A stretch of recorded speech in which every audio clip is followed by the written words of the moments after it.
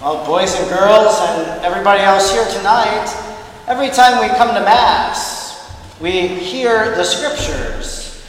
So tonight we heard a reading from the Acts of the Apostles.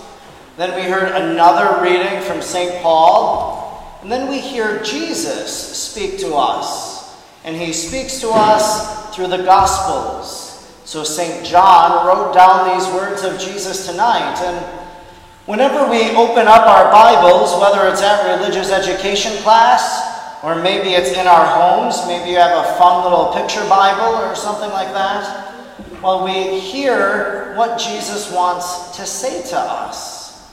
And tonight, as we heard this story about the vine and the branches, Jesus wants to say something to each one of us, and especially to our First Communion students tonight. What might he be trying to tell us? There was this word he used tonight, pruned. Maybe you know that word, because sometimes if you sit in the bathtub or the pool for a bit too long, your hands look like prunes. But what Jesus actually means when he says pruned, he means that, well, on a branch, if there's something that's dying, he wants it to be cut off. Because when you take away what is dying, well, then it allows it to grow and to produce fruit. I have a plant. It was a gift, or it was given when my mother died about 4 years ago now, 5 years ago. And honestly, I've killed it several times.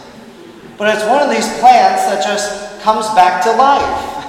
You cut off the dead leaves and then it resurrects. It's called a resurrection plant. It's called a peace lily, and it has many names. But I've killed it a few times, and yet it still comes back. But I have to prune those branches. So I think the first thing Jesus is saying to us tonight, as we hear him tell what he did to his apostles, is he says, for us to prune those things in our life. What are those bad things? You know what they are, because earlier today, you each had the opportunity to celebrate the sacrament of reconciliation. So you came to the priest and you said, these are the things in my life that I'm sorry for, the bad that I have done. And really then, through the celebration of that sacrament of going to confession, well then Jesus pruned those sins away. He took them away. And now he wants there to be growth. He wants you to be a better person. So that's the first thing I think Jesus wants us to know tonight. He wants to prune us, to prune the sins of our life. And then Jesus says a second thing. He says, I want you to remain in me as I remain in you. Well, what does it mean to remain?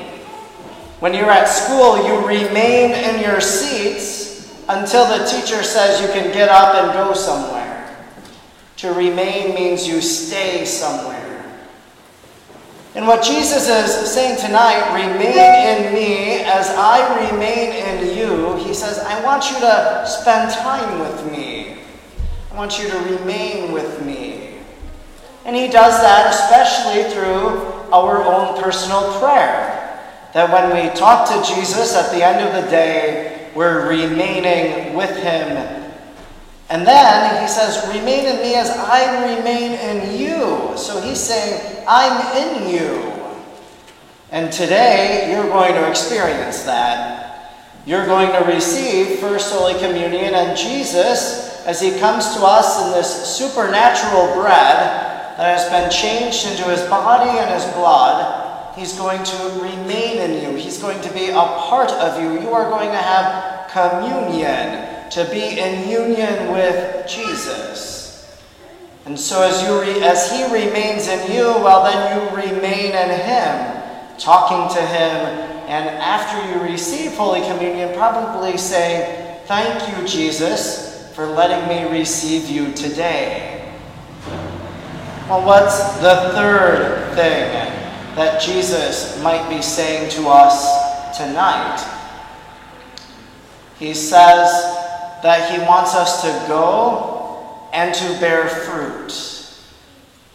And so tonight then, when we receive Holy Communion, we're going to go back into the world and we're going to bear fruit. Because when we receive Jesus, well, we're going to have a bit more peace in our life. We're going to want to love more because Jesus is remaining in us and he wants us to love. And so we're going to go and bear fruit in the world.